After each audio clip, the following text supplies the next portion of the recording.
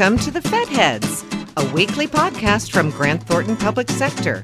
Join the Fed Heads, Robert Shea and Francis Rose, each week to talk about the arcana of government management and the people who are working hard every day to improve it. Welcome to episode 43. I'm Francis Rose. I'm Robert Shea. One of the things that people don't know about the behind the scenes of this podcast is that there is a person who's been here for every single episode of this podcast and has never been on the podcast before today. No, I was on last year. You were? For the last report we did for this. I don't remember that. Uh-oh. The good news is you can go right now and listen to it. Well, that's fantastic. It's a very insightful episode. Well, okay. And Nice work, Francis. well, you know, Welcome back, Adam. Thank you. Adam Hughes of Grant Thornton is here, and Jim Harper also joining us. Jim joining us remotely, our first remote Fed Heads guest ever, I guess, unless I forgot about somebody. No, I was on remotely once before. See, of course you were. Is this where we start over? No, this is great. I think No, of course not. we judge the guests by their smart aleckness, and Jim is at the top of the list. He's so going to far. be great. Right. As long as it's smart aleckness toward me, right? That's all you care No, about. I'm good. I'm Okay. good. I'm open. I'm fair game. No, that's true. The State of the Union of Data is what we're talking about today. That's right. It's a report we've done periodically with the Data Foundation, where we generally, want to judge the status of efforts to make sure the American people have access to the data their government produces, collects, buys. So we're looking forward to the release of this most recent edition of that report. Jim, thanks for joining us from the great state of New Hampshire is where you are, if I Yes, I am. told Yes, I correct. am. Big fan of New Hampshire, and we can talk about that after the podcast because I don't think anybody else in the universe cares about that. But what is the state of the union of open data? And you're not allowed to say that it's strong. Well, the Data Foundation, for the third year in a row now, has assessed how things are going in the world of open data. That is, are data standards being promulgated? Are people sharing, mostly with reference to government agencies, but others too? Are they sharing data? And this year especially, the report emphasized on whether data is being put to use. That is it being used to create new insights, to make better database decisions and that kind of thing? And the fascinating thing that came out of this study is that indeed, the State of the Union of open data is good. Okay, good. Phew. Is that your takeaway, Adam, from the report? Yes, I think the thing Jim mentioned about usage is particularly important, and what differentiates this report from the previous two. Open data started a while ago, and government has been a little late to adopt it. And I think one of the things that's been hard to do is to convince people why it's important in government. And I think that's the thing that we're seeing that's really changed this time, is that there's I don't want to call it a tipping point because I don't necessarily like that analogy, but there's a kind of a groundswell in federal agencies, particularly at the manager level and above, who are running programs, that they really are looking now to their own data to try to get insights. And also what other data the government has that can help them to make better decisions about how to run their programs. That's not something we've seen in the two previous reports. And when I got started working in this area around 2004, was totally non-existent in government. People had no idea why you would even want to do this. There was tremendous resistance to doing it in the first place. This report shows a lot of progress in that area on the federal government side in particular. I think you can also look to some of the examples in the report at the state level where they've really been leading the way for governments. They've done a lot more work in some instances on using and putting to use open data, not just for management decisions internally, but for public use externally, which really helps the broader community understand why open data is important. So you said this is much more common at the executive level. Is it seeping down? Are people at like the program management level in agencies using data to make decisions, or is that still a work in progress? I think it is. The scope of the federal government is huge, Sure. So it's hard to really give a comprehensive answer to that. But I think one of the things you're seeing as the role of chief data officers becomes a little more common, there's smaller communities within the government that are starting to share information, not about the data itself, but about what are best practices in open data. Certainly a lot of progress was made during the Obama administration, and that's been carried on in the Trump administrations. I think it's one of the... Beginning in the Bush administration. Indeed, beginning in the Bush administration, the second How would Bush you administration. know? When I was there. But I think Thanks, Pappy. That's one of the ways that we can judge, whether these sorts of efforts. Jim talked about standardizing first, and that's Arcana. That's what we do on FedHeads here. But that's important because the usage of it becomes so much easier afterwards. You don't have to worry about understanding the metadata that goes with data sets. You can just jump in and start looking at it and gaining insights from it right away at the program manager level. Jim, the report talks a little bit about the progress improving data integrity, but there have been some devastating reports about the data that's currently available on USA Spending and other sources doesn't really accurately represent what the government's spending and where. And tell us about the state of play with respect to the quality of data that has been made more available. That's one of the interesting sort of recursive benefits of open data, is that if you've got closed data, there aren't a lot of eyeballs on it, not a lot of opportunity to learn about errors and correct them. Open data naturally informs the data holder where there are anomalies and where there are problems. And if there's a good channel from the data publisher, data holder, out to the back to the data holder from the user community, those relationships will help improve the data. Now that creates work. If you've got a bad data set and you open it up, you might actually find yourself under an avalanche of concerns and complaints. But going forward, I think the thing to do is step up and face that down, embrace it, and open your data. Take information that's responsive to the data and see what you need to fix. See what you need to, how you need to change your processes to improve the data flow. So that's a fascinating sort of meta benefit of opening data, is that it opens a big avenue for improvement of your data and fixing those data quality problems, which do exist, but they definitely can be overcome. And you're better off opening your data and facing that than keeping your data closed and trying to work internally with bad data. So. Jim, what about this report surprised you or made you think I wasn't expecting that, or maybe confirmed an idea or a concept that you already had?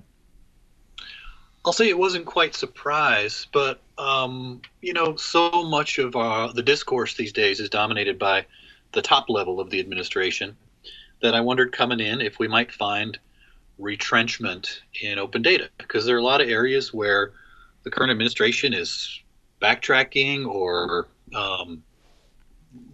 casting a lot of negative aspersions around government and even internationally. So very what's going delicately on? Put, very delicately.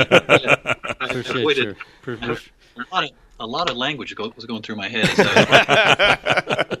So. And I was wondering, so is this going to be a dynamic that we see reflected in the open data world right now? And I think it is not reflected in that world. Indeed, the world of open data has a life of its own. It's taking off. Again, I think that's right. The tipping point is not the right way to think about it. But the report kind of talks in terms of the technology adoption curve, and you can't place open data on the technology adoption curve with any precision.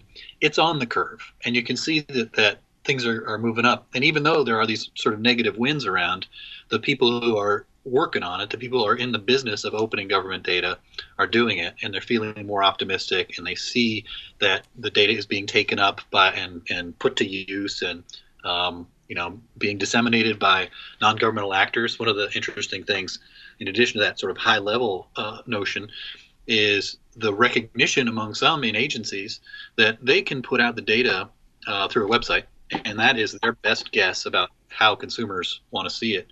But if they see themselves as data publishers, they can do their website, but the downstream users will produce dozens or hundreds, perhaps even thousands of different ways for the public to consume that data. So if they see their role as data publisher as opposed to producer of end reports, data publishers allow manifold uses of data by a lot of different private entities and nonprofits. So that's a neat element of data use that came out in the report. Adam, you and I spent a lot of time talking about the Foundations for Evidence-Based Policy Act. Yep. A reminder, here we go with this again.